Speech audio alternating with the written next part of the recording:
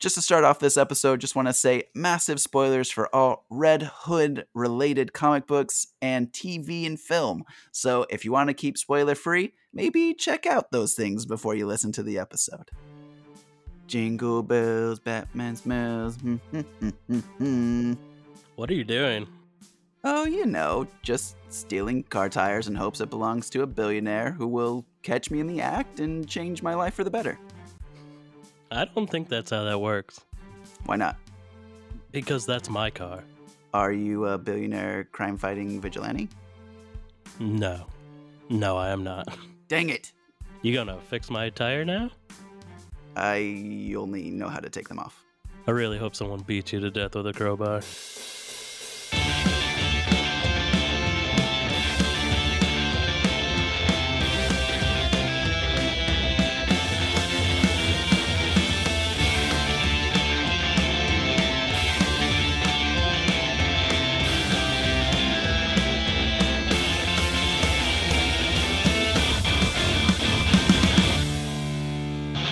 Welcome to Comic Book Keepers, where we talk about comic book characters, their history, and their impact on our lives. I'm Lance, and today I have a special guest with me today, Josh from Four Nerds by Nerds. Hi, I'm Josh. I'm so happy to be here. Oh, I'm so excited to record this episode. This is our first episode of Season 2. We're finally back. I'm honored. Yes. To be kicking off Season 2. Yes, could not imagine a better guest to come on. We've been wanting to cover this particular character for quite some time now, and we're talking some Red Hood Jason Todd. Yeah, I can't imagine a better character to be kicking off Season 2 with. No, we're starting out with a bang. He's the best. He's so good. Josh, for those that might not know about your show, Four Nerds by Nerds or High on Horror, give them a little bit of info about what you do over on those shows. Sure, yeah. I am the host of the Four Nerds by Nerds podcast, which is like a movie-centric nerd podcast. We do a lot of movie commentaries. This year, I'd really like to get more focused into just more movie discussion, like open commentaries instead of just 3-hour episodes. But yeah, we do a lot of like Jeopardy games and stuff like that. It's really fun. And then I am one of 3 co-hosts of the horror movie podcast High on Horror with Chris from the Geek Peak and Miles from the Distump podcast, and that's where we review and talk about horror movies, and it's really fun if you like that sort of thing. I love both of your shows so much. Just the commentary that you do on Four Nerds by Nerds is amazing. Oh, thanks, buddy. I don't think there is a better like back and forth chemistry show that is as hilarious as High on Horror. Ah, thanks, buddy. You are like our biggest supporter. I freaking love that show so much. I can't even express it. So obviously, everyone listening to this, immediately go and subscribe to Four Nerds by Nerds and High on Horror. You will not be disappointed with any of those shows. They will make your commutes or just chilling at home so much better. Oh, thanks, buddy. Yes. Well, I'm excited because Red Hood is one of my favorite characters. I think he is my favorite DC character. Yeah. What like draws you in about him as a character? I just really like an anti-hero. Like, my favorite DC character is Red Hood. My favorite Marvel character is Venom. I think a character's much more interesting if they don't just walk the straight line of either being a good guy or a bad guy. Like, it gives you a lot more to work with. And I think it makes them a lot more sympathetic and understanding, because everyone deals with wanting to do bad things that are justifiable, and it isn't always as a clear line as some superheroes make it out to be, that you just don't ever do anything wrong. 100%.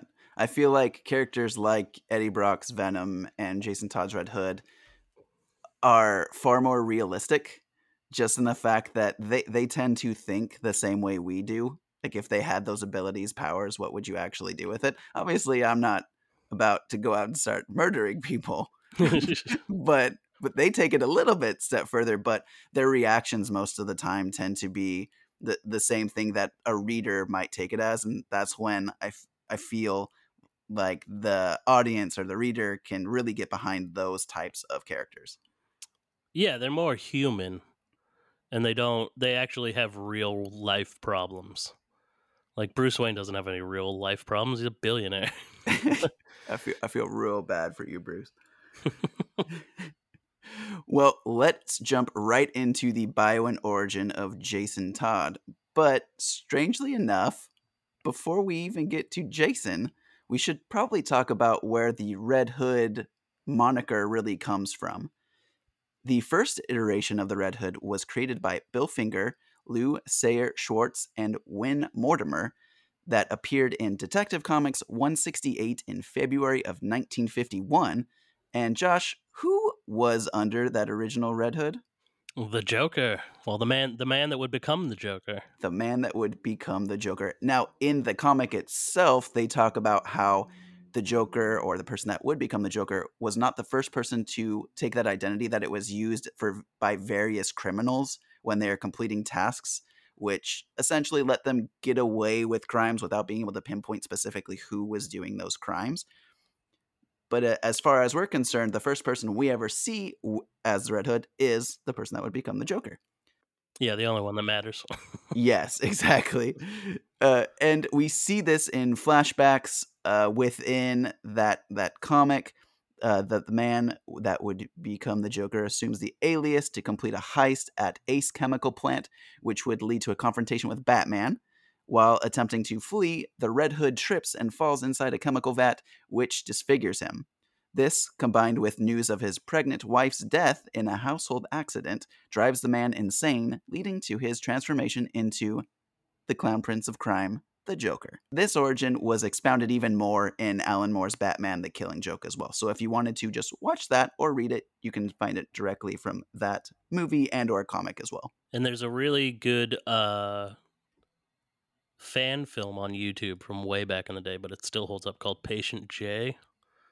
It's about the Joker being in Arkham Asylum, and he's talking to a therapist, and he's kind of, you see these hints at what his like life was, Oh, that's super cool. because that nobody knows anything about the Joker.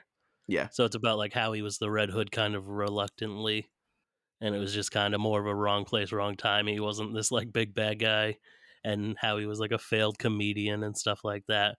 But then it keeps being like interplaced with stuff that did actually happen, so you can't tell if he's telling the truth or not. Because then like his stories will like drift off into like the fact that he paralyzed Barbara Gordon and stuff like that. Mm-hmm. And it's like, are these memories or are they fabrications? What are you talking about? Yeah, exactly. That's the fun thing about the Joker as a character, is the fact that we don't really know his true origin, because every time it's brought up, he even mentions it a few times. He's like, I don't even know really what my origin. Yeah. He just starts to tell these random stories. So that it makes it for a really cool narrative in comics, because you could find all these little pieces out, but you think they're real, but they're really not, or are they? So it just messes with the reader as well. Didn't they tried to make him like immortal a couple years ago? They try And to do everything. they tried to give him like the same backstory as oh, what's his name? It was just in my head. Mutton Chops Man. Mutton chops, man. Yeah. Uh Vandal Savage.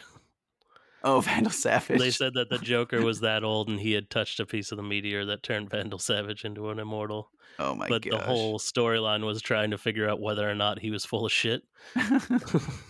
Okay. It's so weird. Oh man. That's random. I'm kind of glad I missed that one. Years down the line, obviously, we have Batman, who has Dick Grayson as his partner, aka Robin. And as the years progress, Robin becomes more and more of a leader of the new Teen Titans, which took him away from being the partner of Batman, especially in their own comic line. And because readers had gotten so used to Batman having a Robin, there was a push for introducing a new Robin. Now, Jason Peter Todd was originally referred to as Jason J. Todd prior to the events of Crisis on Infinite Earths.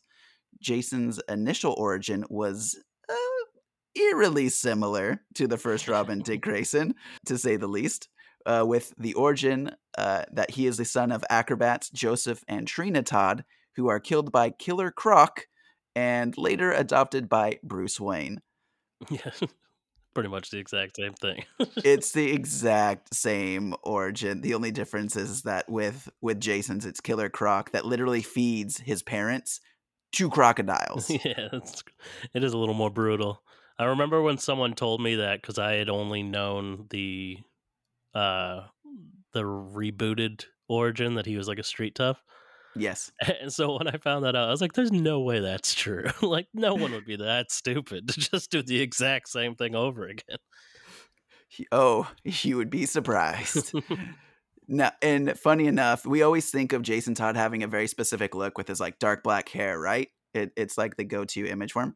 Originally, he had red hair, and it wasn't until after Dick Grayson presents him with his own Robin costume that he actually dyes his hair black to be even more like Dick.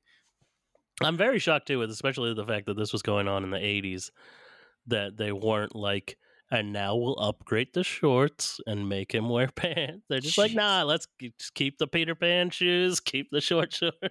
It's so messed up because in the comic, like he looks older. He looks like a 17, 18-year-old kid at one point, and he's still wearing a Speedo. Yeah, and running around with a grown man. Yeah, you would think that at some point this teenager would be like, "Hey Bruce, you know how you're covered in like armor and protected? My legs are just like chilling out here in the open.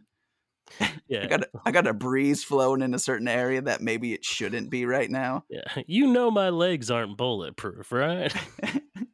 Following the events of Crisis on Infinite Earths in 1985, Jason's origin is altered to be the street orphan, like you said, Josh. He's caught in mid-thievery of the Batmobile's tires in Crime Alley. Jason is now the son of Catherine and Willis Todd. Catherine was a drug addict who OD'd, and Willis disappeared after an unsuccessful assignment as hired muscle for Two-Face. So just to further the thing of you shouldn't be henchmen of anyone in Gotham. Yeah, I remember. I know that's in our notes somewhere, but I remember when I really started diving into Jason Todd, and I was like, they just stole his entire origin and gave it to Tim Drake in the animated series. Yes, 100%. And I was like, why didn't they just do Jason Todd? Like, I don't. That show, that animated series made me hate Tim Drake. So when people are like, Tim Drake's my favorite Robin, I'm like, Tim Drake sucks.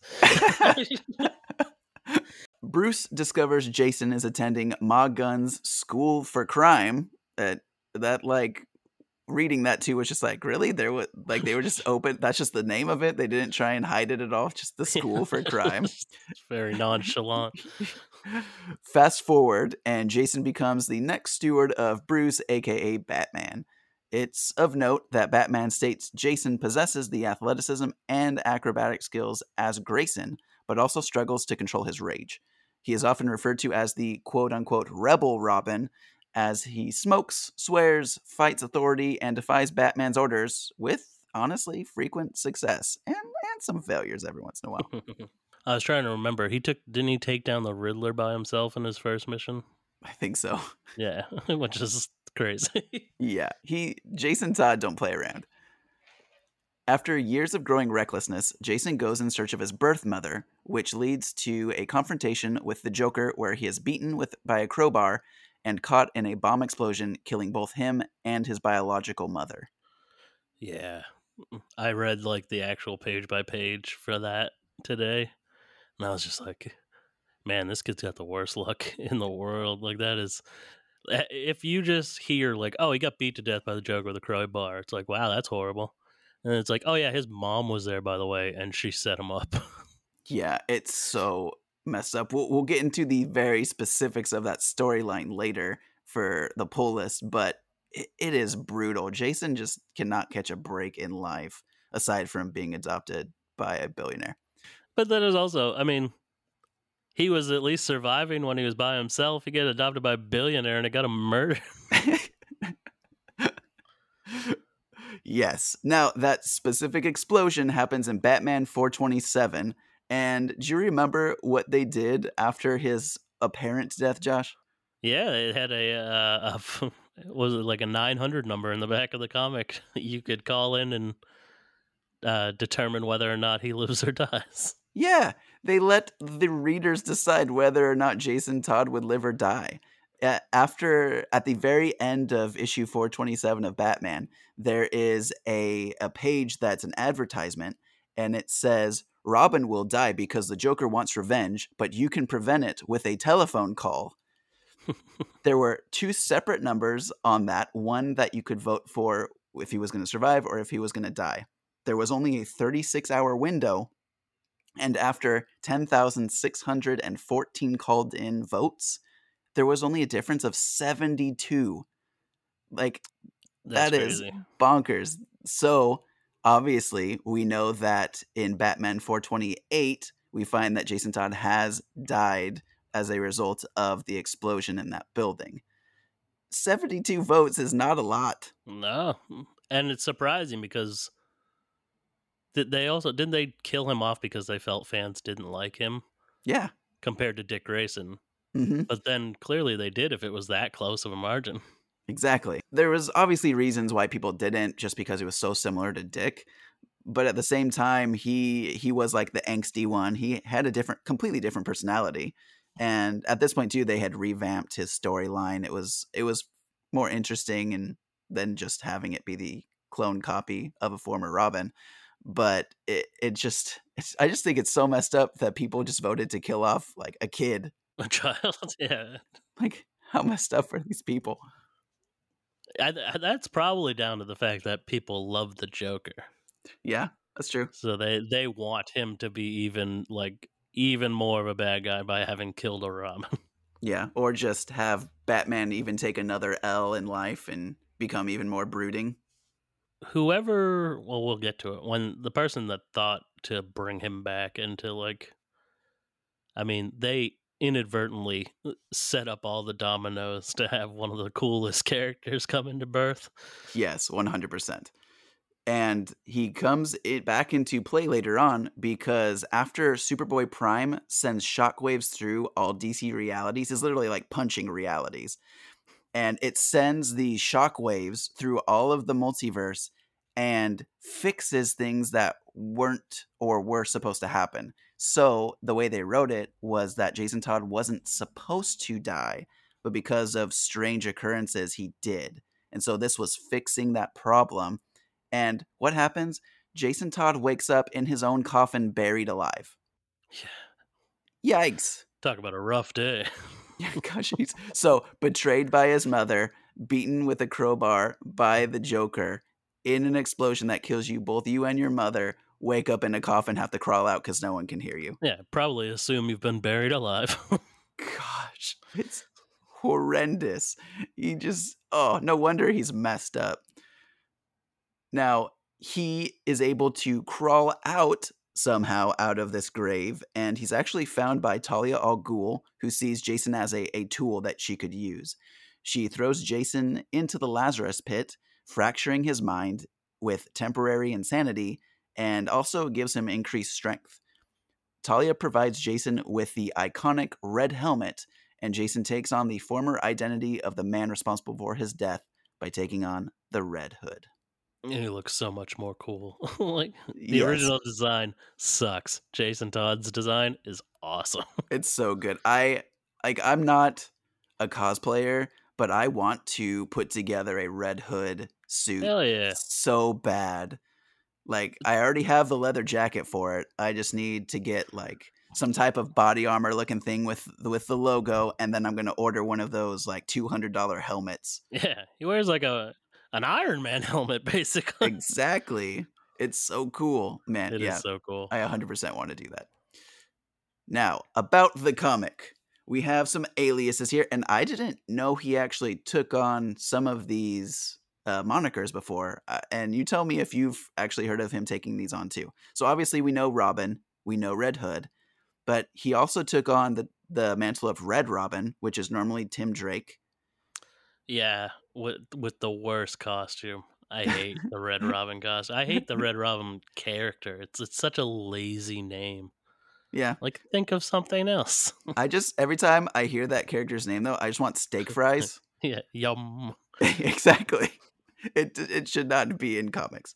Other aliases include Wingman, Outlaw, Nightwing, which I didn't know he tried to take on the Nightwing mantle before, but this is like alternate universes too. So this is Yeah. multiverse talk. Obviously, Batman, because he has tried to take on that mantle before as well, and then of course the extremely popular Arkham Knight. Did they brought Arkham Knight into the comics now, didn't they? I believe so. Yeah. But it's not Jason Todd. Mm-mm. That's weird. Yeah, it is. They just kind of do whatever they want. Very much. Yeah. It's a So cool design, at least. it's super cool. So when you think of Jason Todd's Red Hood, like what comes to your mind as far as powers and abilities? Just he's just Batman. If Batman was a really brutal, and Batman already is really brutal, so just think about that. It's It's just like give Batman a knife and guns, and he's not afraid to kill people. yeah, it's freaking terrifying. Take Batman, fix all his flaws, and then you got rid. Just cross the line already, Batman. Come on. So obviously he's an expert marksman. He's a master of martial arts. Those martial arts include Aikido, capoeira, karate, kickboxing, Krav Maga, Muay Thai, ninjutsu, Salat. I don't even know what that one is. Taekwondo. Literally any martial art you can think of, and he's I an expert in. can't really imagine Jason Todd doing capoeira, though. It's a very Yeah. peaceful form of martial art. He knows it. I just can't see him kind of loosely dancing around. I just imagine like a fight sequence of him going up against somebody that is using capoeira, and it's like the Indiana Jones thing where the guy's like dancing around with the swords or the whip or whatever, and then he just shoots him. That's about how it would go, yeah. Yeah. And also we have with Jason Todd, he has genius level intellect. He's a skilled detective. He has enhanced speed, strength, stamina, agility, reflexes, coordination, and durability due to exposure to the Lazarus Pit. Not only is he a master martial artist, but he was not only trained in martial arts by Batman, but also those that trained Batman. Yeah. There's a lot of layers to that. He fought Lady Shiva. That's no small task. No, not at all.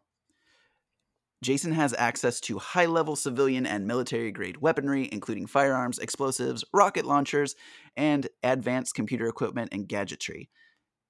His go-to weapon in hand-to-hand combat is his dagger, which resembles the Kris, which is actually a replica of one of Ra's al Ghul's knives. Now, do you say Ra's al Ghul or do you say Ra's al Ghul?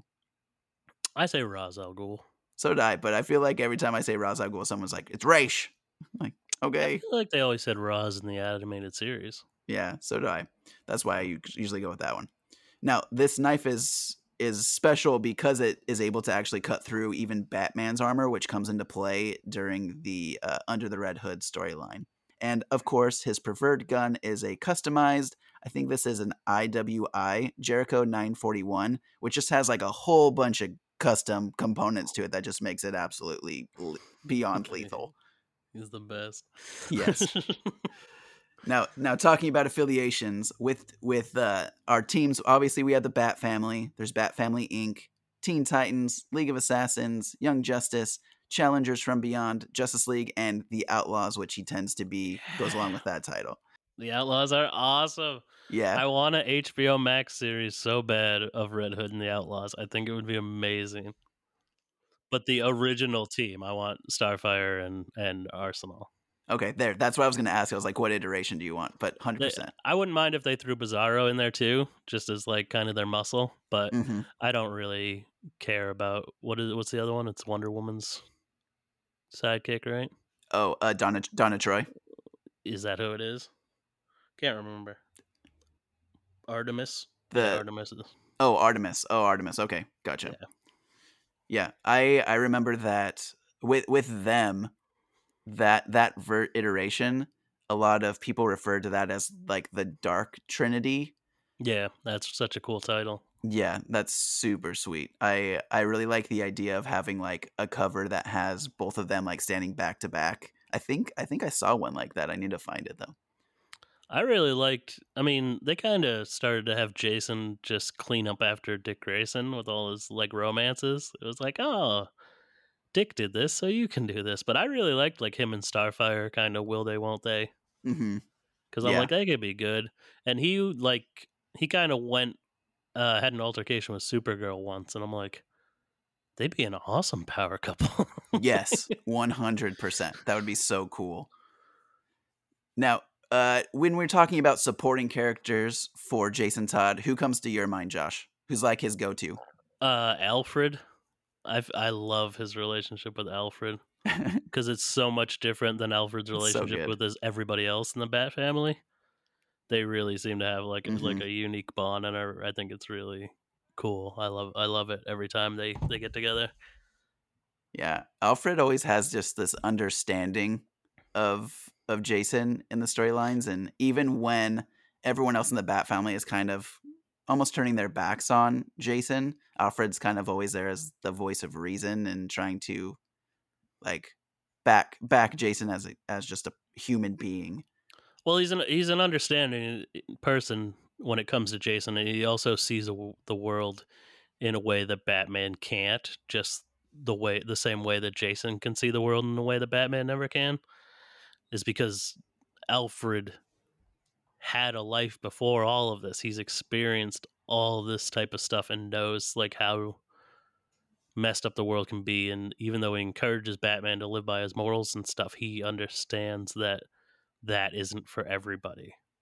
Yeah. And he also understands that like Batman Batman's strategy is always kind of a strong hand. And Alfred understands that like Jason's been through so much that he doesn't need a strong hand. He just needs someone to be understanding and loving. Yeah, just someone to listen to this kid already. Oh, the heartbreak that Jason just emotes in certain storylines. It's just brutal. I read a storyline the other day where Jason had fallen into a trap. He went to a warehouse expecting something, and he got ambushed and tied up. And Alfred stole one of the Batmobiles Oh, that's and, awesome. and crashed into the warehouse and saved Jason. And then he rescued him and was like, "Yeah, we just won't tell Master Wayne about this." That's so cool. I'm gonna look that one up. That sounds amazing. Yeah, I it need was to read great. that.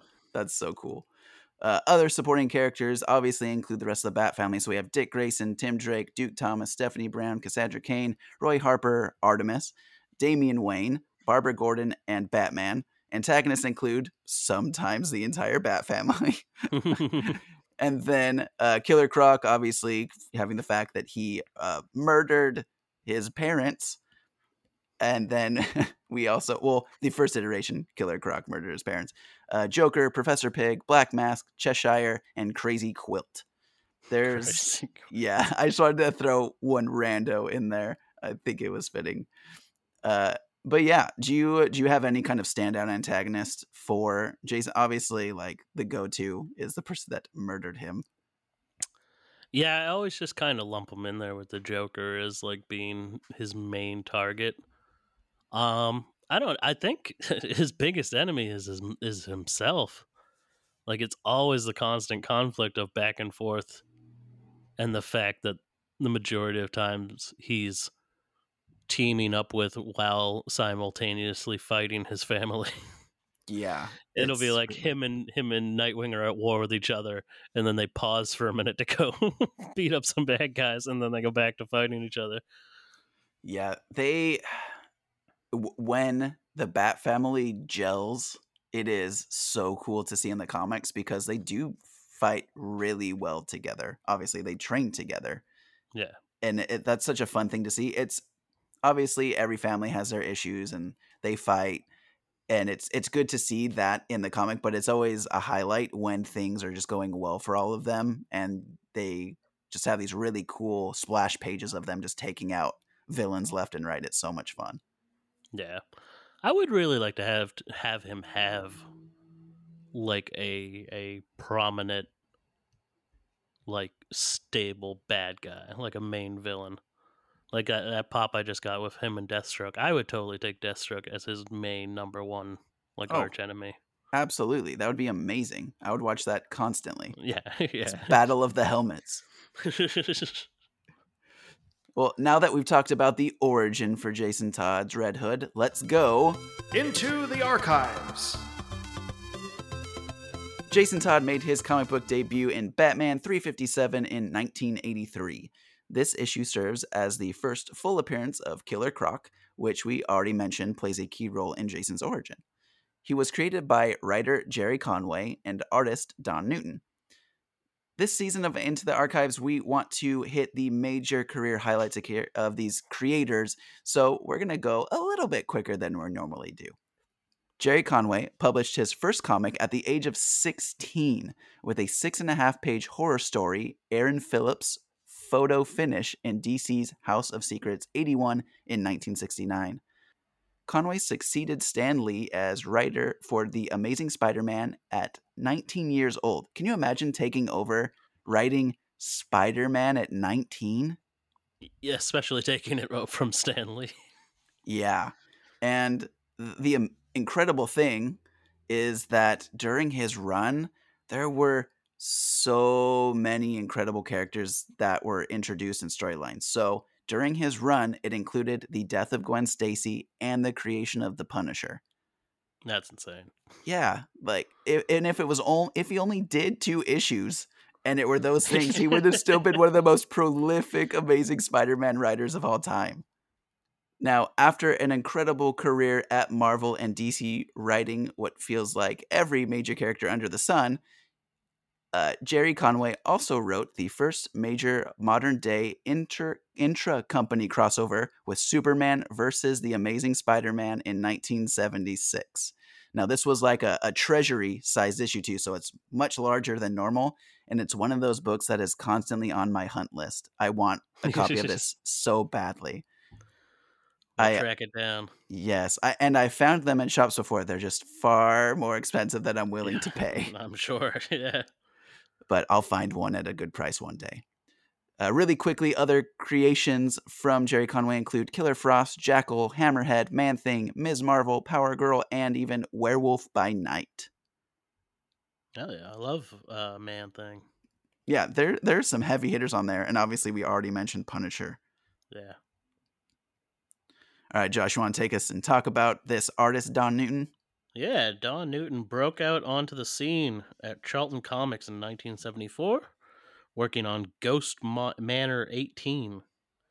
He would move on to his work on The Phantom, the Billy Zane movie. Yes, the Billy Zane. I still remember going into the theater and seeing The Phantom, and when I got concessions, obviously there's like a kids meal thing, that they would do at theaters, and it was all purple because it was so like they gave you grape soda, and it was all this random stuff, and it included like purple Bubblicious, like a whole stick of it.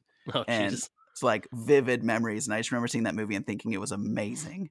All I remember from that movie is you would look into the thing and then twist it, and then spikes would shoot into your eyeballs. Yes, there's some messed up stuff in that movie. Let's see, what else?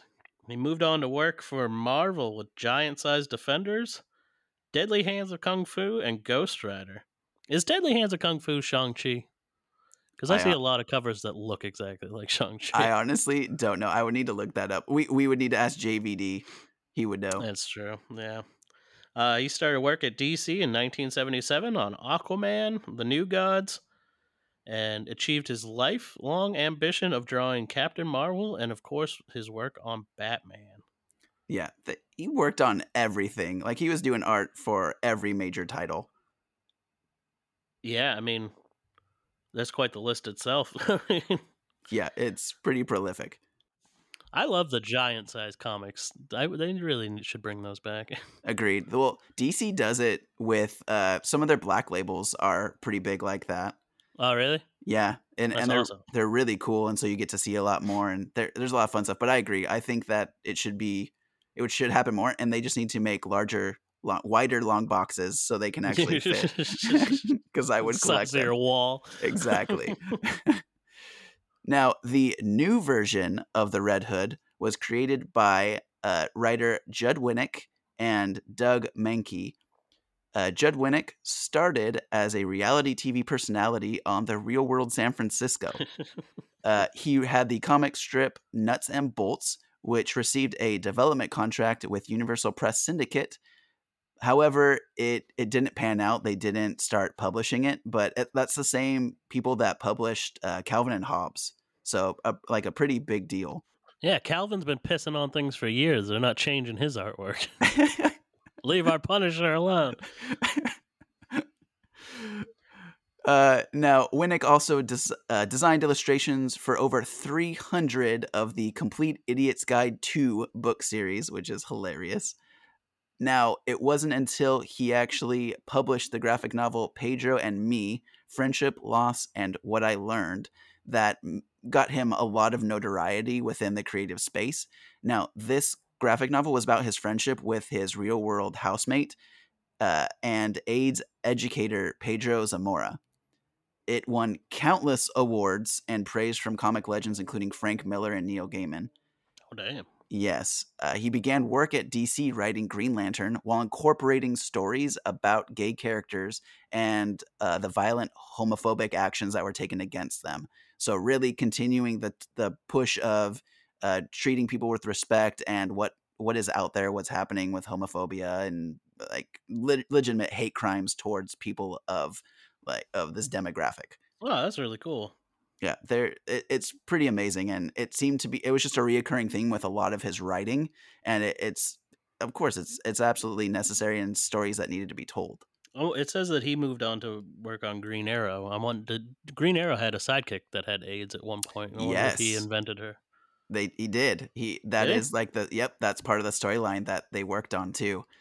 So obviously, so you just mentioned the Green Arrow stuff, which involved that storyline, and then there was that work which was called Blood and Water, and obviously also worked on Batman, and then The Outsiders and Marvel's Exiles.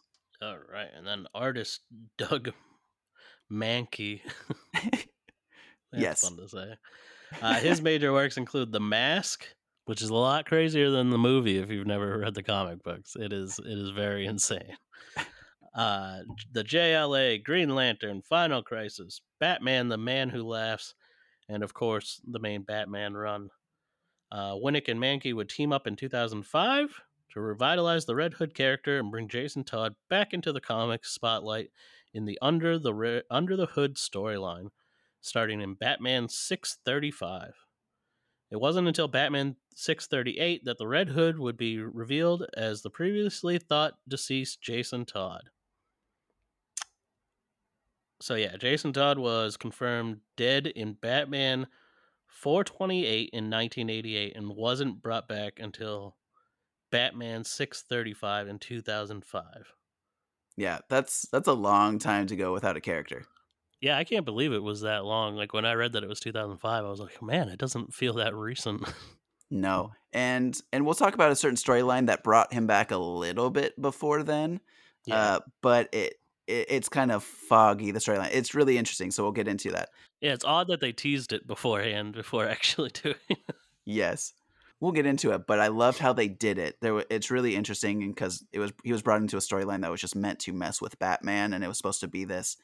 It wasn't supposed to be what it turned into later, is what I'll say to kind of brief it. Now that we've talked about like the creators, we've talked about the origin, let's get into some pull lists of storylines that you should be reading to get to know Jason, aka and Red Hood, a little bit better. Josh, what's the first one we always go to with Jason? Batman: A Death in the Family. Yeah, I don't think you can say anything about Jason without bringing up this comic first. Yeah, I mean, it's that's got to be the craziest thing that's ever. Well, I don't know. Maybe there's a lot of comic stuff that you hear and you're like, "Holy, I can't believe that happened." But I mean, a child being beaten to death with a crowbar. Yeah, That's pretty crazy. yeah, especially at that time too, like 1988. That's some serious stuff. But when I went back to reread the storyline because I've read it before, I did not remember that it legitimately starts off with Batman and Robin going into this warehouse to bust up a kiddie porn ring. Yeah, that's crazy. Like, But that kind of screams the late 80s, though. I yeah, feel a lot of comics were like, what's the worst thing imaginable? That's edgy. Let's do that. exactly. And as soon as they said that in the comic, what they were trying to break up, and Jason was there, I was like, oh, these like they're done. Jason's about to go off, and he immediately leaps from the balcony and starts just beating the crap out of all of them. And at that point, as the reader, I'm like, yes, beat the crap out of all of them. I want you Yeah. to do this.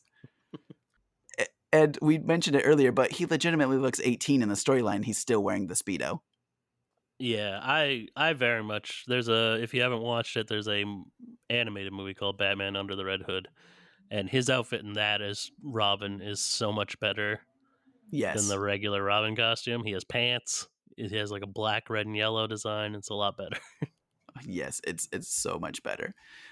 Within this run, you get to see Jason's origin as well as talking about his family tragedy. He actually learns that his who he thought was his mother was actually not his biological mother, which then leads to this journey that he has after kind of a breakup with Batman, and he goes to try and find her, finds her, and it turns into her betraying him because she owes the Joker for certain things, and it just does not end well for either of them because obviously we've already talked about this is a storyline where the Joker beats Jason with a crowbar and then leaves them in this building where Jason is able to get out of these shackles, and after being beaten still tries to save his biological mother, who was obviously betrayed by the Joker as well, tries to save her, gets the door, it's still locked, they can't get out, and they both die.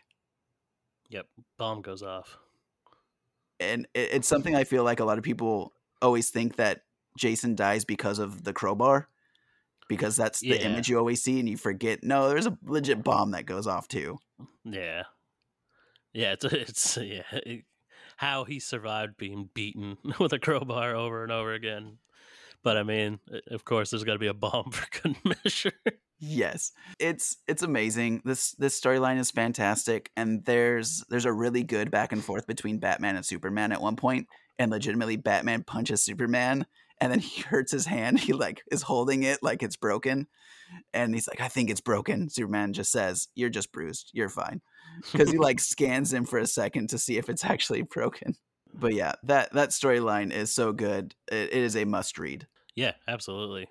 Just for nothing else, just to have the backstory of the character. 100%. And then obviously the storyline keeps going, and it's about Batman trying to find the Joker, and there's some insane things that happen later in the storyline too, but with the Joker. But we'll leave some room for learning and experience if you haven't read the storyline before. What was the gap there though after Jason died before he replaced him with Tim Drake? What was the gap there? I don't think it was very long. Yeah. I Yesterday's news. Yeah, it doesn't take very long. Next up, we have Red Hood: The Lost Days, which is exactly what it sounds like. It's the storyline about what happened in between Jason Todd's death and him coming back. This came out in 2010 and was written by Judd Winnick, who is legitimately the writer that brought him back as Red Hood in the first place, and also drawn by artist Pablo Raimundi. And I don't even think we need to mention much about this one. It's just if you want to know what happened with Jason in the days between his, or actually quite a bit of time between his resurrection and coming back as the Red Hood, that's the where to go. Yeah. What was it? I was trying to think. There was someone he meets up with in that, and I can't remember what it was. Was it Hush? Is that where he meets up with Hush in that book? I believe so. Yeah, because Yeah. it kind of sets up what happens in Hush itself. And we should talk about that too. In the Hush comic book run, at one point when they're fighting in, I believe it's a cemetery, at the time, the person that is dressed up as Hush reveals their face, and they take the bandages off, and it is a older Jason Todd, and Batman's obviously taken aback by it, and they start fighting. And then later in that comic book, it's revealed to be Clayface, who was just taking the form of Jason Todd to mess with Batman. But then that is changed later to be that it actually was Jason Todd, but then he had swapped out with Clayface during the fight because he wanted to engage Batman before like really coming back as the Red Hood. I feel like that's an unnecessary add-in. Yes, it's so funny though. I'll take it. I'll take any Jason Todd I can though. I do really like the way he looks in that run, like Yeah, when he it's does. revealed. He's got like gray in his hair and stuff. Yeah, it looks so cool, and just his like the eye mask that he wears, it just looks really cool. It's always so weird to me that he still wears like the Robin mask underneath his, Yeah, his under big the red helmet. hood. Wait, you don't think he needs two disguises on at the There's same not time? really a need for it. I mean, if that mask is supposed to be enough to hide your identity, Yeah. when he takes the helmet off and people are like, it's Jason Todd. It's like, well, then clearly that thing doesn't work very well. Then obviously we get to Batman Under the Hood, which came out in 2005. I didn't realize that the storyline was called Under the Hood because when I bought my graphic novel, it was always called Under the Red Hood. Yeah. Yeah, I remember when the animated movie was coming out, it said based on Under the Hood. And I'm like, Under the Red Hood sounds better. Yes, it does. And it was just when the comic originally came out, it was just called Under the Hood. But later on, just because it was about Red Hood, they changed the name on the graphic novels. And then obviously the name of the animated movie was also Under the Red Hood. Now this is legitimately like the go-to Red Hood storyline. It's so great, and the movie did such a great job adapting it. I'm surprised that this comic run isn't talked about more Agreed. because it's amazing. It's so good. Oh my gosh, I loved reading this comic. I've read it multiple times, and I love it every single time. There are some things that I think could be cut out but I feel like it's kind of like that with every comic run. They always kind of throw these like C and D list like storylines going on in the background, and it's like you don't really need a Mazo in here. No, I mean, Black Mask kind of fits because he's kind of Red Hood's basically taking over the mob, but even then, you could really take that out, and it wouldn't matter. I just love how bonkers of a character Black Mask is in the storyline, though, because He is pretty insane. he's all over the place, and just the interactions he has with Jason are pretty funny. I think that the rocket launcher when he points it at Black Mask's like office is so good. It's so great. But one thing that they did perfectly with the animated adaptation, which we'll get to, is just how cool like the chase sequences are between when Batman and Nightwing are chasing after the Red Hood before they know who it is, and just the way Red Hood is able to escape from them and like cut the cable before it gets taut on his leg is just amazing. Yeah, I think the best Red Hood scene that is just him in that, and it's like one of the best not hero, but best like badass moments in comics is the duffel bag scene. Yes, so much. You bring it up, talk about it. All these mob bosses are sitting in a room and they don't know why they're there. They're all unaware of who actually has summoned them there. And then out of nowhere, Red Hood comes out of the shadows and is just like, I called this meeting. And he's just basically like, I'm taking over the mob. You'll all pay me 40%. And you work for me now. And they're all like, why would we do that? And he just throws a duffel bag down on the table and goes, here you go. This is the heads of all of your lieutenants. I've cut every single one of their heads off and put them in this duffel bag. It's so messed up. It's so good though. What a scary motherfucker. That is a great way to reintroduce or introduce a new anti-hero / villain / hero. Just go in with a bang. Just like, here's a bunch of heads. It's like, what? We went from 0 to 100 real quick. It is things like that where it's like, it does make it hard to believe that he becomes like a redeemable character. Yes. Or like Batman would ever even talk to him again. Like once he even though he knows he's like psychologically disturbed and stuff, it's like it's hard to come back from cutting 12 people's heads off. Yeah, that's a lot. That's a long road to come back from. There's a part in this comic too where someone calls him a son of and then he cuts him off and he's like, I am no one's son. Just because he literally just like, he was betrayed not only by his biological family who left him, and then he was also let down by Bruce, who was basically his adopted father. So he's just like, I am no one's son. Because also his mother set him up to be murdered. Yeah. Yeah, it is weird that like he does a lot of horrific things, but they all are kind of justified because he's just been screwed over by everybody. It's so rough. And it's heartbreaking reading this storyline because eventually in the final third act, it's between Jason, the Joker, and Batman. and Jason's basically giving Batman the ultimatum is either either I'm going to kill the Joker right now, or you have to kill me. Like, this is where we're Yeah. at. That is the And best scene in any of the DC animated movies, yeah, I love it where so much. they have that fight in the bathroom and Hmm. Batman is just beating the hell out of him. And then he reveals that he had kidnapped the Joker, and he's there, and he's just like, I died and you didn't kill him. Yeah. Like, what is wrong with you? Yeah. And he's like, I'm not even mad at the fact that he killed me. He's like, I'm mad because he's still breathing. It's like, why is he still breathing? Yeah. Because Jason, the way Jason saw everything is he saw Batman as his protector, as his father figure. And he says, if the Joker had killed you, I would have scoured the entire earth to find him and send him to hell. That's the love that Jason had for Batman, for Bruce.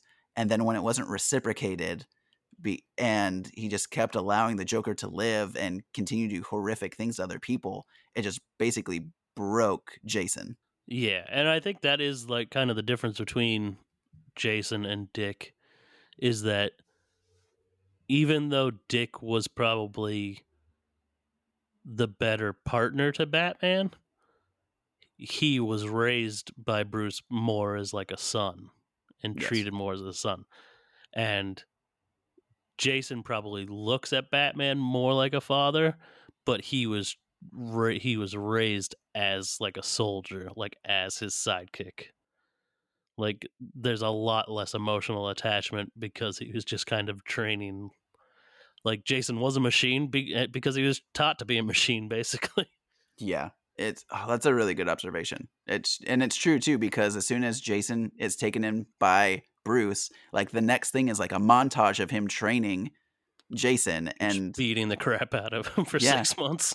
And then there's also a panel too, which is really funny. It's Jason basically throwing Bruce down to the ground, and as Bruce is falling, he has like a giant smile on his face because he's just like, yeah, he's good at this. He's just like super happy about it. I had a mind-blowing revelation when I started researching this like a month ago, because everyone knows that like the comic tropes of like Marvel is that like everyone's initials are the same, like Peter Parker and stuff like that. Yeah.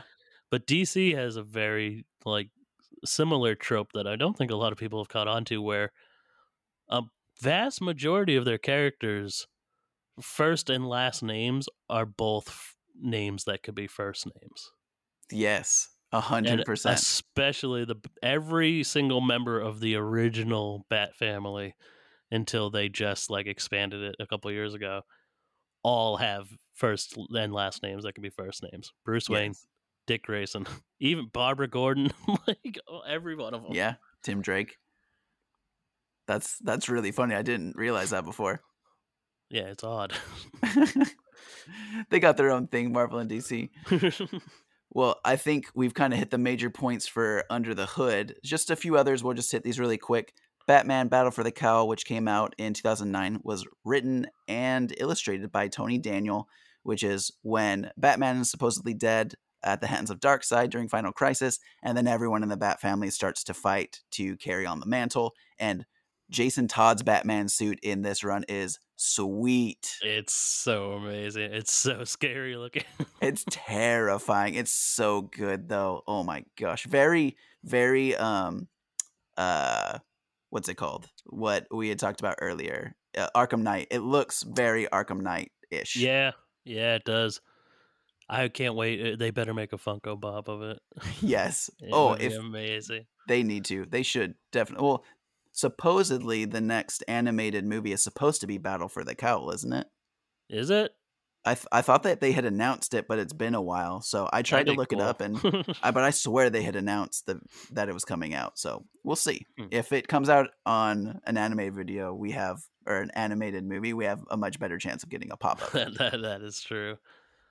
Other readings that you can go to are Red Hood and the Outlaws. There's both the New 52 and Rebirth. And then we already kind of talked, but as far as like New 52 versus Rebirth, what's your go-to? The New 52 stuff is a lot better. Rebirth really changed his outfit a lot, and I hate it. Yeah, I agree. And same with like his design in the new Teen Titans, or what is it? Is it Teen Titans? The one they brought back? What is that show? Young Justice. Oh, Young Justice, yeah. His design in Young Justice Where is it's awful. where it's just like covering the bottom Yeah, of he's his. got like the I T type of mask. I legit Yeah. just covered the bottom of covered my mouth to do the mask. And I was like, you can't hear me on this mic when I do that. It's awful. And that other one, his Rebirth one, makes him look like evil Casey Jones, and I hate it. I Yes. think it's awful looking. Agreed. But yeah, so New 52.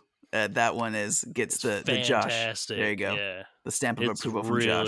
It's really, really cool, and I really hope we get a HBO Max series of that. That'd be so cool. I think it could be really fun.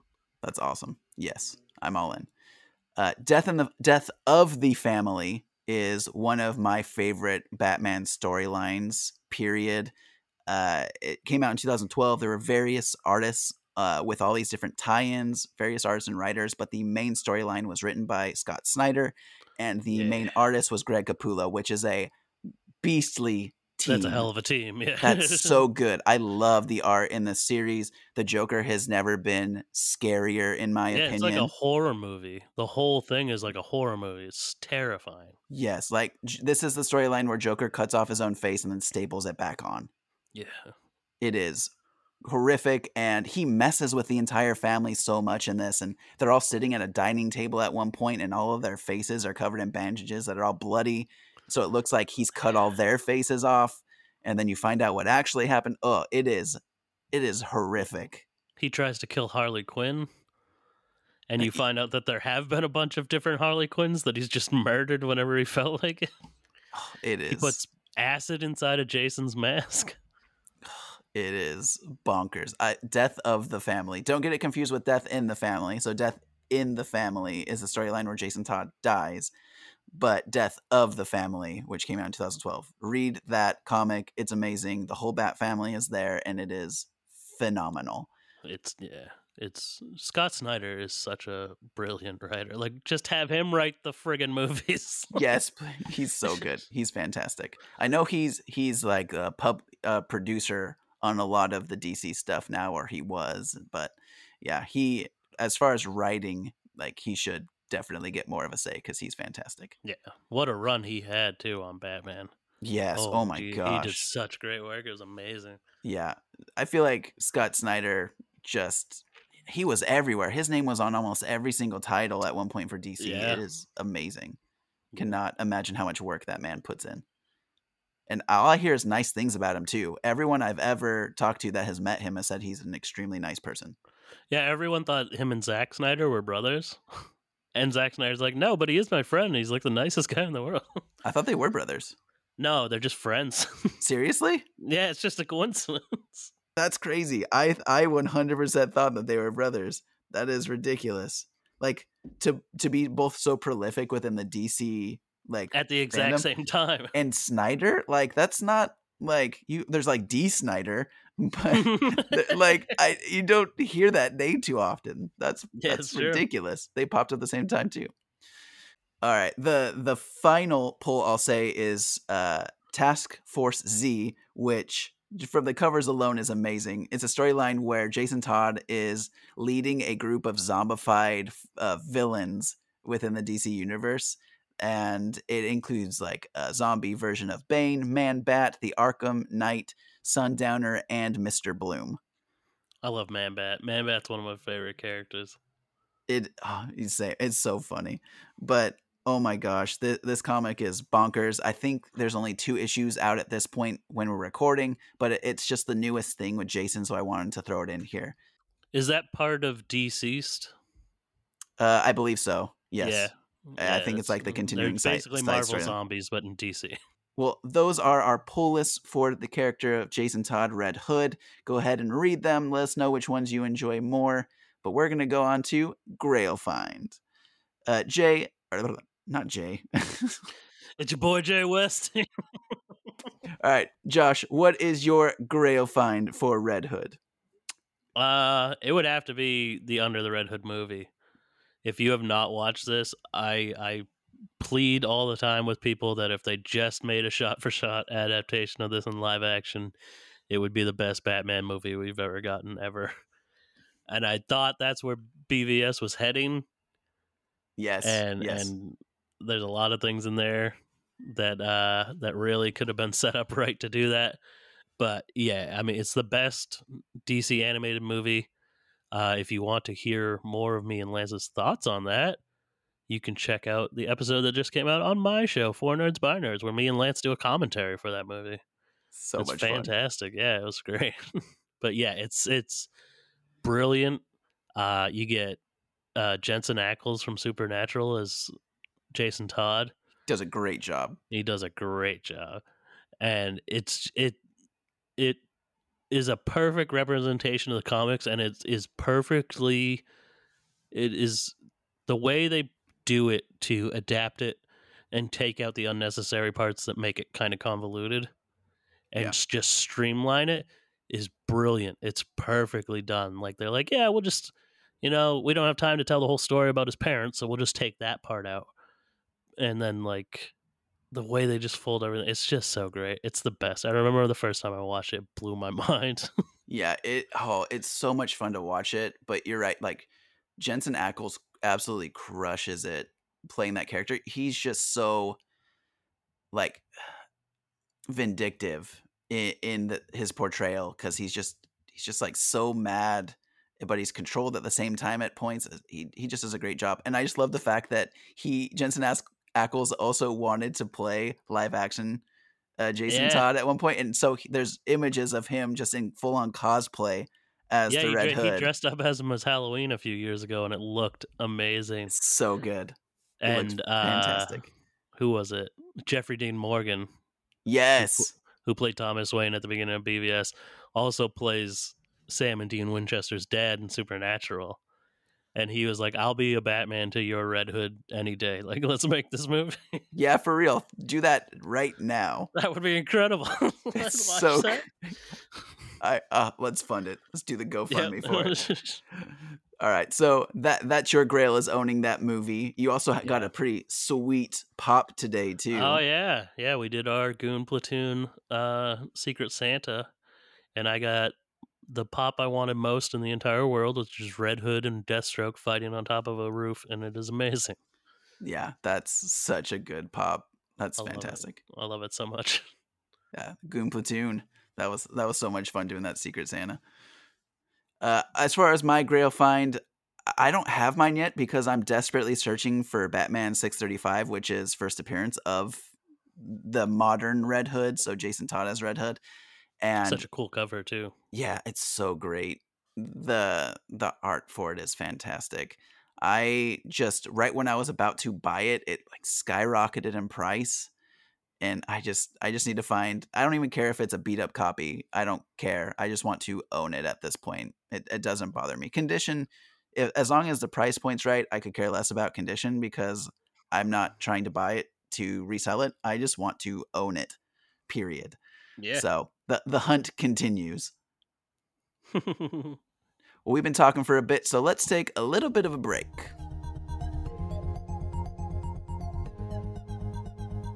The best way to support us is by leaving a rating and review. A 5-star rating goes a long way on Apple Podcasts, and a review about what you liked in the episode does so much more. We hope you enjoy the show as much as we love making it. You can find us on social media at Twitter and Instagram at CBKcast. We love to interact on social media, especially on Twitter.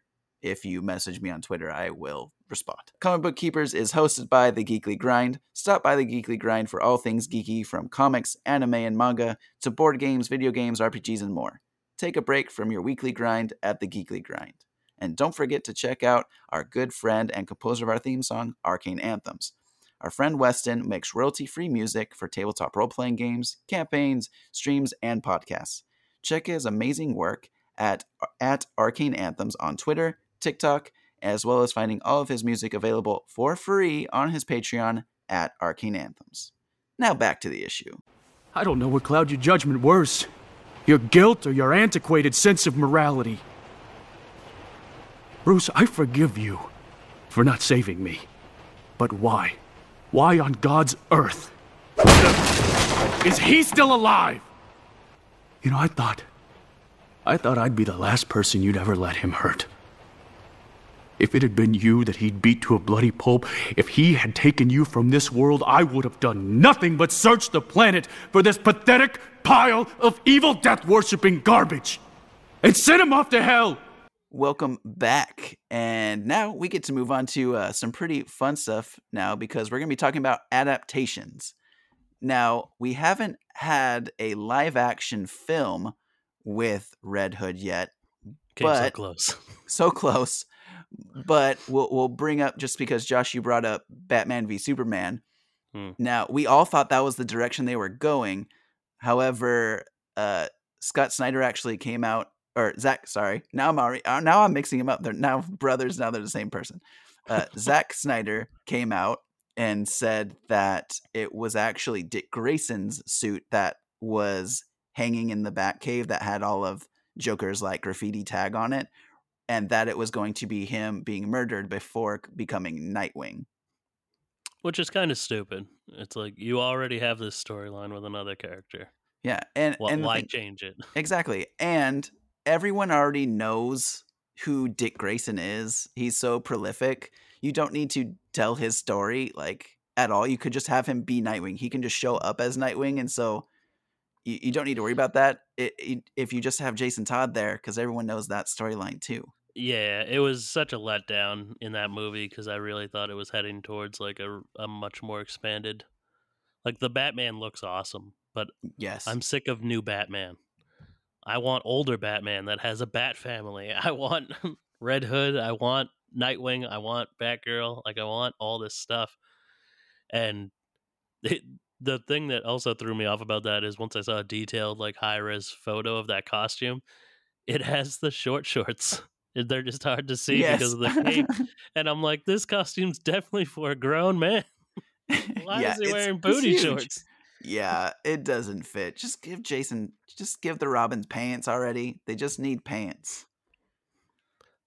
Yeah. But I mean, and what a perfect Batman to do that, that storyline. Yeah. His, like, Ben Affleck's Batman looks so comic accurate. 100%. Oh, he was straight up Dark Knight.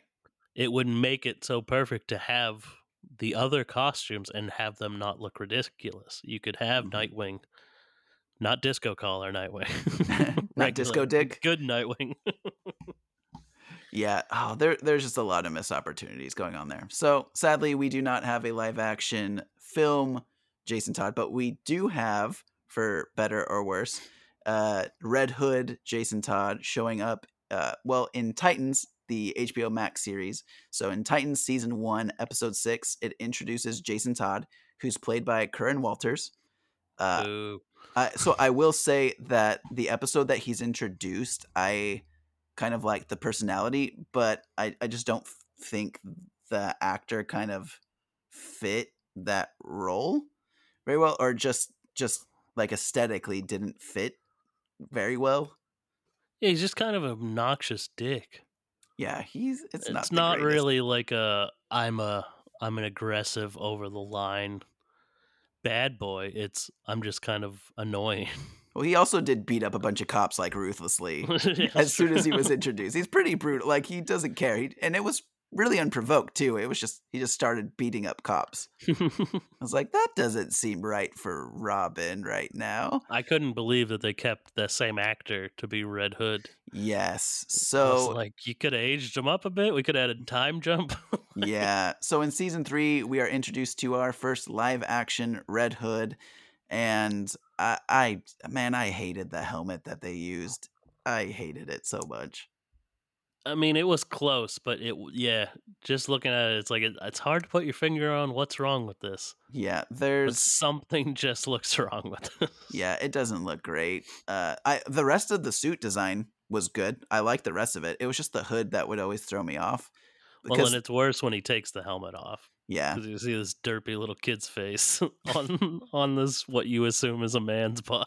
And they did do what I thought they would. They used the perspective to make him look taller after he came back. Yeah, but he is not as tall as the guy that's playing Dick Grayson. That dude's also jacked. That guy's huge. And they kind of changed a lot. He's like, what is his deal as Red Hood in that show? He's getting like the public on his side. I stopped watching it. Oh, really? I saw through episode 3 of season 3, and like I enjoyed like it for a while. It was like a guilty pleasure show for me, and then I just kind of petered off. I will say the first 3 episodes of season 3, I enjoyed them. Like they're entertaining at least, and the episode at the end of episode 3 is like shocking, but I saw the end fight scene between him and Nightwing. Okay, how was that? And that Nightwing suit is awesome. He looks Yes. really cool as Nightwing. Mm-hmm. And I thought his Robin suit was really cool too. But he's just fighting he's taking the hood off, so it's just little kid head on man's body Yeah. fighting Nightwing. But then just a bunch of citizens show up, like chanting Red Hood, like he's some sort of like a Robin Hood, like he has all the like poor people on his side. And some spoiler alert, some random person just shoots Dick in the back in the spine and he dies. Oh, jeez. And it's like, what the hell is that have to do with anything? Oh my gosh. Well, now I'm glad I didn't keep. I'm glad you said spoiler alert for that one. All it made me think when I watched it was, well, I'm glad I didn't watch that whole season. That's awful. Yeah, that's brutal. I think we've talked enough about Titans. We're gonna move on from that one. It's not good. No, we're going into the bread and butter. Let's talk some animation. Now, we'd already mentioned it that in the new Batman Adventures, it is actually Tim Drake who is heavily inspired by Jason Todd's storyline. But you already mentioned not the biggest fan of that. No, he's basically the Titans version of Jason Todd. He's just they gave him the exact origin. His dad's a scumbag that works for the mob, and he tries to steal Batman's wheels. Gosh, why was Jason Todd trying to steal Dick's origin, and why is Tim Drake trying to steal Jason Todd? It's just weird. And why'd they bring Nightwing in with the mullet? It looks stupid. Oh, the classic mullet Nightwing. So man, Dick is like Disco Dick and then mullet Dick, and well, I was it's already mad when they changed the art style with Batman the Animated Series, but then they did that because Robin was my favorite character, and then they switched the art style and made him Nightwing, and he was just kind of a jerk. Yeah. And then they bring in new Robin, and I'm like, not liking this. There's only one episode I like of that show, of that, like once the art style changes, besides the Batman Superman crossovers, is there's an episode where it seems like everything's going down. Batgirl dies, so Commissioner Gordon finds out that his daughter was Batgirl, so then he's after all the cops are after the Bat family, and they're all like trying to escape, but they keep getting caught by the cops and stuff, and then it just turns out that all of this was a big scarecrow toxin hallucination. Oh gosh. But the whole episode, I was like, man, they're really getting into some heavy stuff here. You're like, they're going for it right now. Yeah. So that's the new Batman Adventures. Now in Teen Titans and Teen Titans Go, there's actually multiple times where Beast Boy has called out Jason because he thinks Red X is Jason Todd. Yeah. And so he's just like, I still think you're Jason Todd, as like Red X is jumping off of a building. So just little throw-ins for Jason in Teen Titans and Teen Titans Go. Then what you already said, Josh, Jason shows up in Young Justice with not the greatest character design suit. I'm not a fan of that design either, but at least he's there, I guess. Yeah. I think Jason Todd as Robin does show up in Teen Titans Go, and they just don't say that it's Jason Todd. Yeah. Because there's a bunch of different Robins. There's Teen Titans Go Robin, there's 1960s Robin, and then there's Carrie Kelly Robin, and then one that's just like, he's got the Jason Todd hair, he's got an attitude problem. He's a complete jerk, and I'm like, yep, that's Jason Todd. He has the black and red and yellow outfit on. Amazing. That's so good. And then in 2010, we get Batman Under the Red Hood animated series that we already talked about, voiced by Jensen Ackles. Phenomenal film. Again, check out the episode that Josh and I cover that on 4 Nerds by Nerds. It is So much fun. Movie deserves Oscars.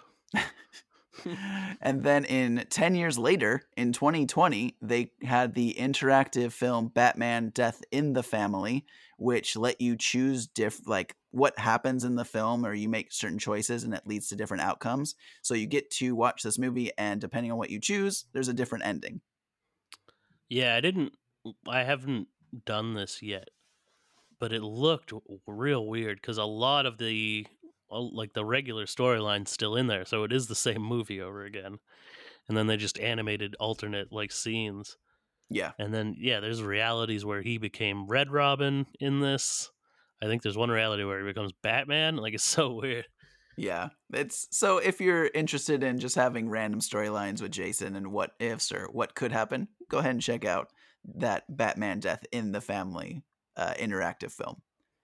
Now, games, obviously, there's always the Lego game. So we have Lego. He appears in Lego Batman. He's in Injustice, and I freaking love Injustice. It's so much fun.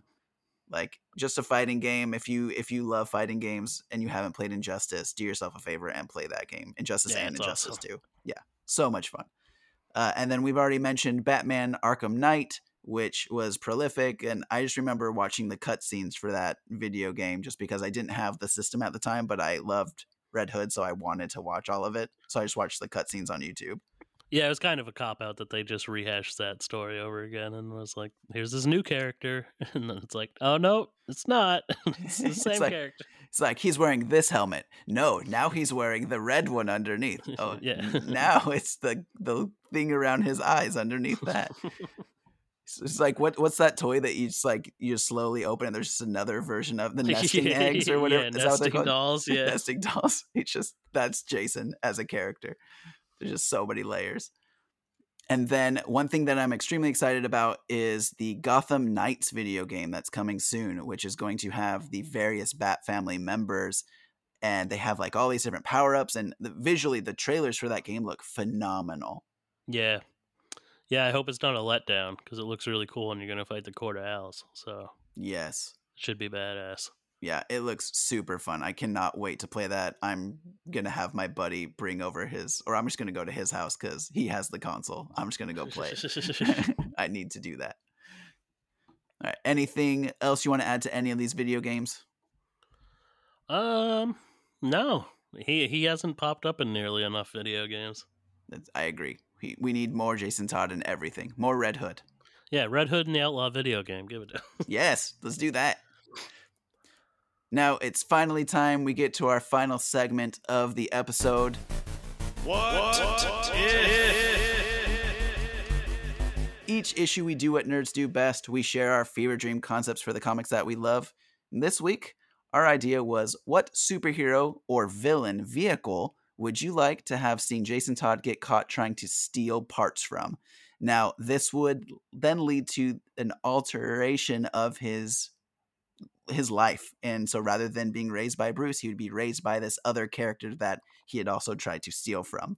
Now, I cannot wait to hear what you came up with, Josh, so I'll have you go first. Oh, first. All right. Mine's super long, but it's amazing. I love it. I'm super excited. And it's going to blow Lance's mind. We open on the crime-ridden streets of not Gotham, but New York City. A dirty young boy approaches a green dune buggy looking to boost the rims to make some money to survive. After he removes one wheel and moves on to the next, the lights of the buggy blink and the doors unlock, and then all the green on the buggy starts to flip like scales, revealing a blue and red buggy covered in black webbing. As the young boy stumbles back in amazement, he backs right into the one and only Spider-Man. Yes! Yes.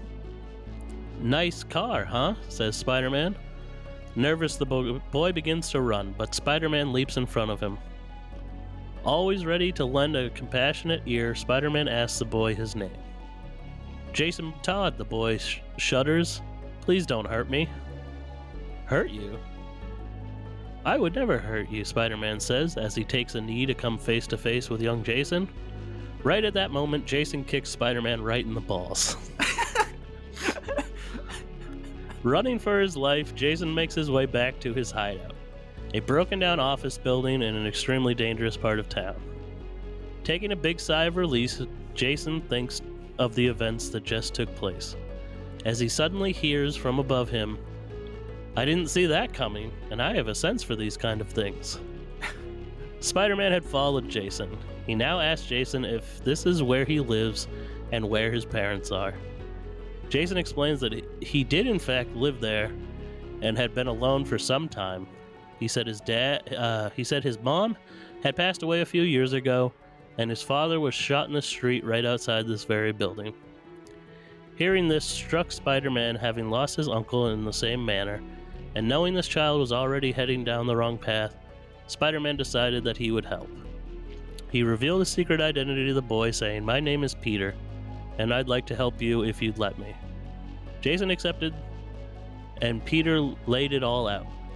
Jason would stay with Aunt May, where he would be cared for, and Peter would be around to guide him, and Jason accepted all of this under one condition. He wanted to be able to help Spider-Man. Spider-Man said as long as Jason went to school every day, that he could talk to Spider-Man over an earpiece and tell him about crime happening around him. Flash forward 2 years. Jason has become like a little brother to Peter, and like a son to Aunt May. Jason would do anything to make them proud. Spider-Man has acquired the black costume. Jason is a straight-A student. Everything is going great. While Spider-Man is out on patrol, Jason radios him about a disturbance at a warehouse. Spider-Man rushes there. Jason then learns that Mysterio is responsible for these events, but Spider-Man's radio is getting too much interference to hear Jason. Fearing Spider-Man is walking into a trap, Jason decides to go help. When he arrives, Spider-Man and Mysterio are already fighting. Jason attempts to help, but only winds up distracting Spider-Man, allowing Mysterio to escape. Overly angry due to the symbiote's influence on Peter's mind, Peter lashes out at him, calling him a stupid child and saying he never should have allowed him to help out. Spider-Man orders Jason to go home. Upset, Jason returns to Aunt May's house. Crying, he immediately goes to his room and refuses to let sweet Aunt May help talk him through it. Unfortunate for Jason, he does not have a spider sense, nor did he realize he was being followed. Moments later, the doorbell rings. As Aunt May opens the door, Mysterio bursts in and gasses Aunt May, leaving her unconscious. Mysterio kidnaps Jason. Returning home to find this scene, Spider-Man is only driven more angry and vengeful. Mysterio brings Jason to an abandoned amusement park and ties him to a chair in the House of Mirrors. Spider-Man races around the city searching for Jason and Mysterio, getting angrier as the minutes pass. As Spider-Man perches on a skyscraper, he is attacked by Kraven the Hunter. But this is not the Spider-Man Kraven was expecting. Spider-Man easily overpowers Kraven. Hanging him over the edge of a building, he says, "Being too soft is how my loved ones get hurt. Never again." As he lets go of Kraven, who falls several stories, just before he hits the ground, he is rescued by Iron Man, who restrains him and then confronts Spider-Man. This is in-depth. Dude, this is intense. I'm on the edge of my seat. I'm good. Iron Man tries to talk some sense into his friend Spider-Man, but Spider-Man is beyond reasoning and attacks Iron Man. Iron Man witnesses Spider-Man's suit morphing and changing uncontrollably as they fight.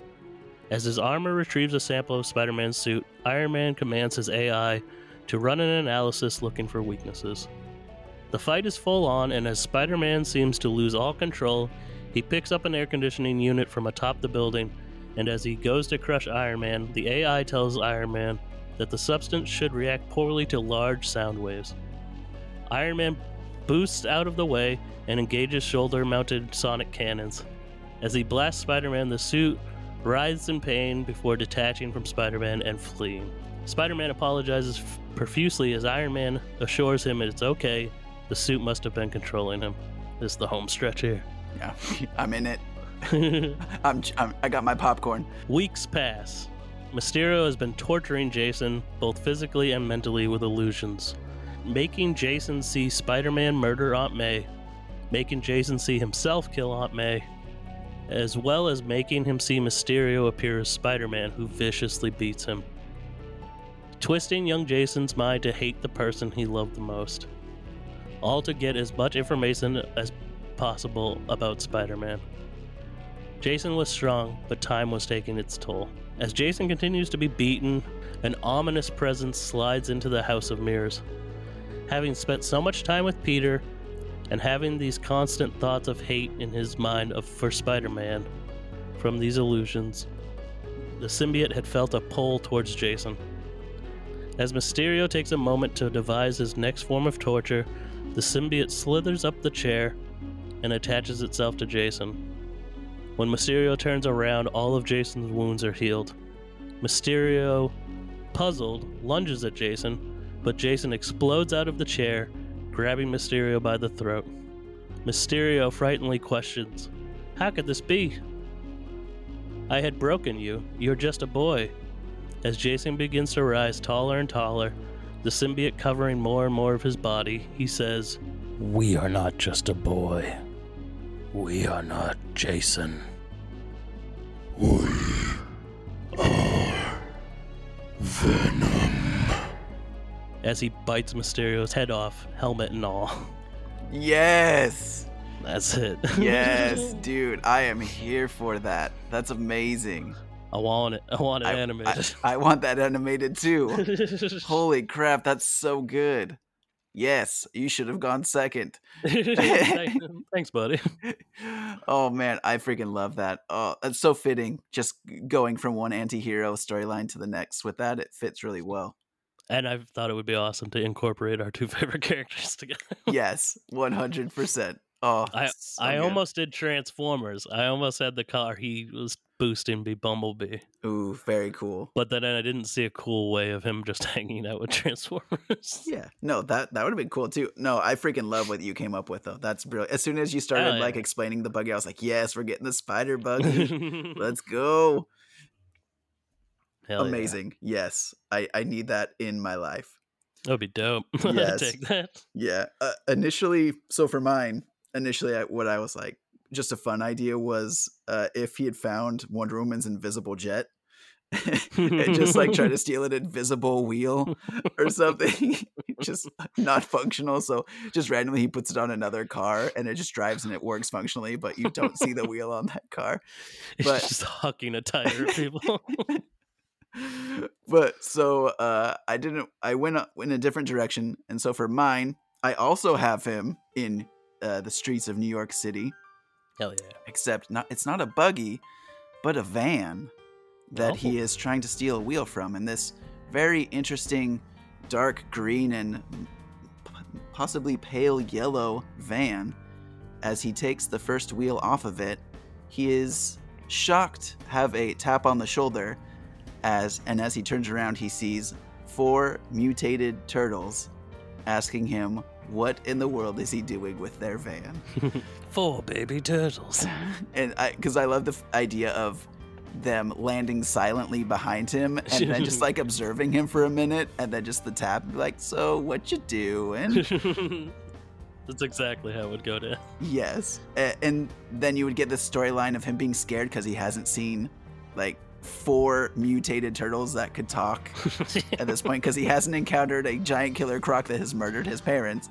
That's true. And then they get to know his storyline, that he's an orphan, that he's living on the streets, and they are also living on the streets. They're in the sewer, and they kind of get to know him a little bit more, and they're like, well, we can't just leave this kid out on his own. And so they bring him down into the sewer and they introduce him to Master Splinter, who senses all this anger that Jason has inside of himself, basically based on his life experience, and he feels that nothing can save him better than having a mentor, and as well as the training in ninjutsu to basically calm his mind and become more well-rounded as an individual. So he is brought into the turtle family and learns the art of ninjutsu and becomes essentially the 5th brother of this team, and continues to, he'll get his own color, but I imagine him and Raph, both being more of the hotheads, would get along very well. Yeah. And rather than just getting a bandana because he's more vulnerable, they are gonna get a modified looking like a samurai helmet. So we're bringing in the third Ninja Turtles movie type of thing. So he gets like a really cool like samurai looking mask but it's red to go Hell on yeah. because him and Raph get along really well. So that's kind of the brother that he tends to go towards, which also will help develop Raph as a character as well, because he now has this tag-along little brother that he wants to be better for. And there's just a really fun dynamic, and I love the idea of, because there has been so many Batman TMNT crossovers, I had the idea that there would be another one, but after the storyline, I didn't develop who they would be going up against, but he would see this human that is with him. He would see Jason Todd fighting and just being impressed by his abilities, and I would have Splinter see Batman notice Jason, and Splinter would say, "You cannot have him as your Robin." And Batman just says, "Why not?" And Splinter responds with, "Because he is already a turtle." Hell yeah. It's like, boom! End credits. I have no idea who they fight with Batman, but I don't care about that part. It doesn't matter. I just want that part to happen. Shredder's involved. Yeah, Shredder's there. There we go. That's fine. But I want it so badly.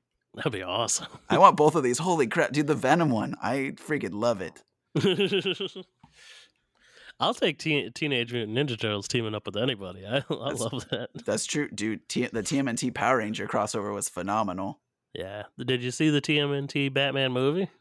No. Oh, yeah, I did. Yeah, I the did. animated Yes. movie? Yeah, that's so awesome. sick. It's so Yeah. good. The fight between Batman and Shredder And in that Shredder movie. is amazing, yeah. Oh, I don't really like the design of the turtles in that, but that fight scene alone is worth watching. yes, 100%. It's so good. Well, this has been a blast, Josh. Thank you so much for coming on to start off our season 2 strong with Red Hood. Hell yeah. So why don't you remind everyone again where they can find you, where they can subscribe, all that stuff. Sure. You can follow the 4 Nerds by Nerds podcast on Twitter, FMBN Podcast, or on Instagram, Facebook, or TikTok, FMBN, the number 4 and the letter U. We're everywhere your podcast can be found. Follow my other show, High on Horror Podcast. We are on Twitter, Instagram, Facebook, YouTube, TikTok, at H Pod. And get new episodes of FMBN every Monday and new episodes of High on Horror every Wednesday. So check it out. Yeah, and I cannot recommend both of these shows enough. I love them both. Josh, you're amazing. Thank you so much for coming. And then obviously Chris and Miles too are so fantastic with you on High on Horror. So everyone, listen to both of those shows because you will not be disappointed. Thanks, buddy. Yeah, of course. It's time to close the book on Jason Todd's Red Hood. So until next time, this is Lance. And this is Josh. Reminding you to keep your friends close, but your comic books closer.